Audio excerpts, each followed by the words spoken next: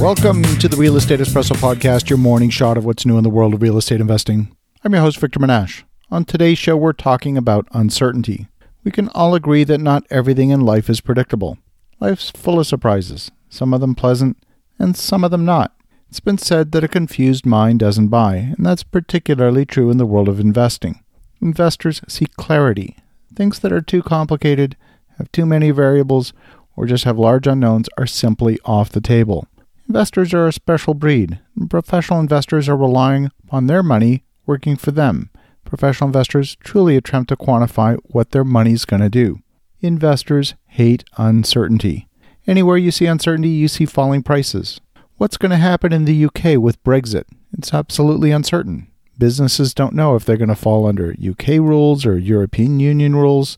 They don't know whether they're going to need to relocate in order to do business in Europe. They don't know whether the movement of goods between Ireland and Northern Ireland will require customs and excise control. The movement of people and goods in Ireland used to be free and now could become a divided island again. This is reflected in the falling price of the pound sterling. It's reflected in falling prices of real estate in London. The person who bought a fleet of airplanes, registered them in the UK, and up until now has had free access to the European market might face an uncertain future. Would you invest in that aircraft business today? I wouldn't. Investors hate uncertainty. If you buy a property in a community that's dominated by a single employer, you're highly vulnerable to that single employer. I see this in towns where there's a large military base. When the staff are on base, demand for property is high, and as soon as they deploy to a situation anywhere in the world, whether it's a peacekeeping mission or a hot zone, vacancies shoot through the roof. As a landlord, you have no recourse in situations like that. Would I invest in a market that was highly dominated by military employment? No, it has too much uncertainty. I used to see situations like that in the technology industry. A new tech startup would invent the next greatest innovation. In the first few years of sales, they had a small market share and still not a threat to the entrenched players. And then all of a sudden, as soon as they become a visible threat, a large established player would serve them with a patent infringement lawsuit. I've seen Intel do it, I've seen Qualcomm do it, and I've seen Philips do it, just to name a few. Most of these patent infringement suits are frivolous. In fact, it happened to me. Our team received a letter from Intel Corporation claiming that one of our products infringed on 5 of their patents. We were able to demonstrate the suit was frivolous and actually didn't apply to our products. Ultimately, we were able to successfully defend against the patent infringement suit.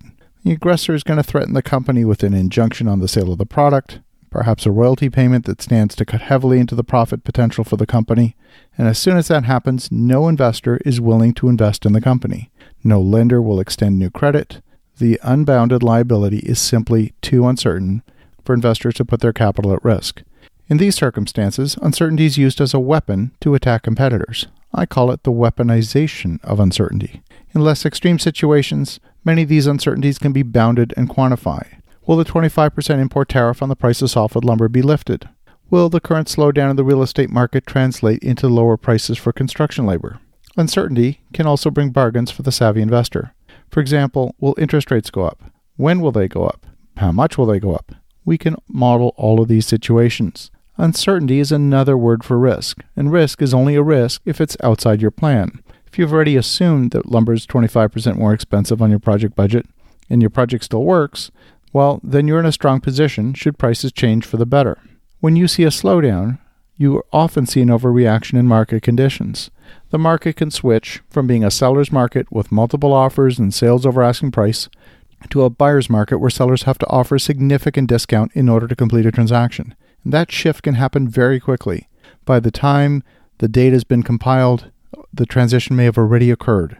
The time when the market was balanced sometimes is no more than just a few weeks. For example, I was speaking with an investor from Fremont, California, and this area is one of the hottest real estate markets in the San Francisco Bay Area.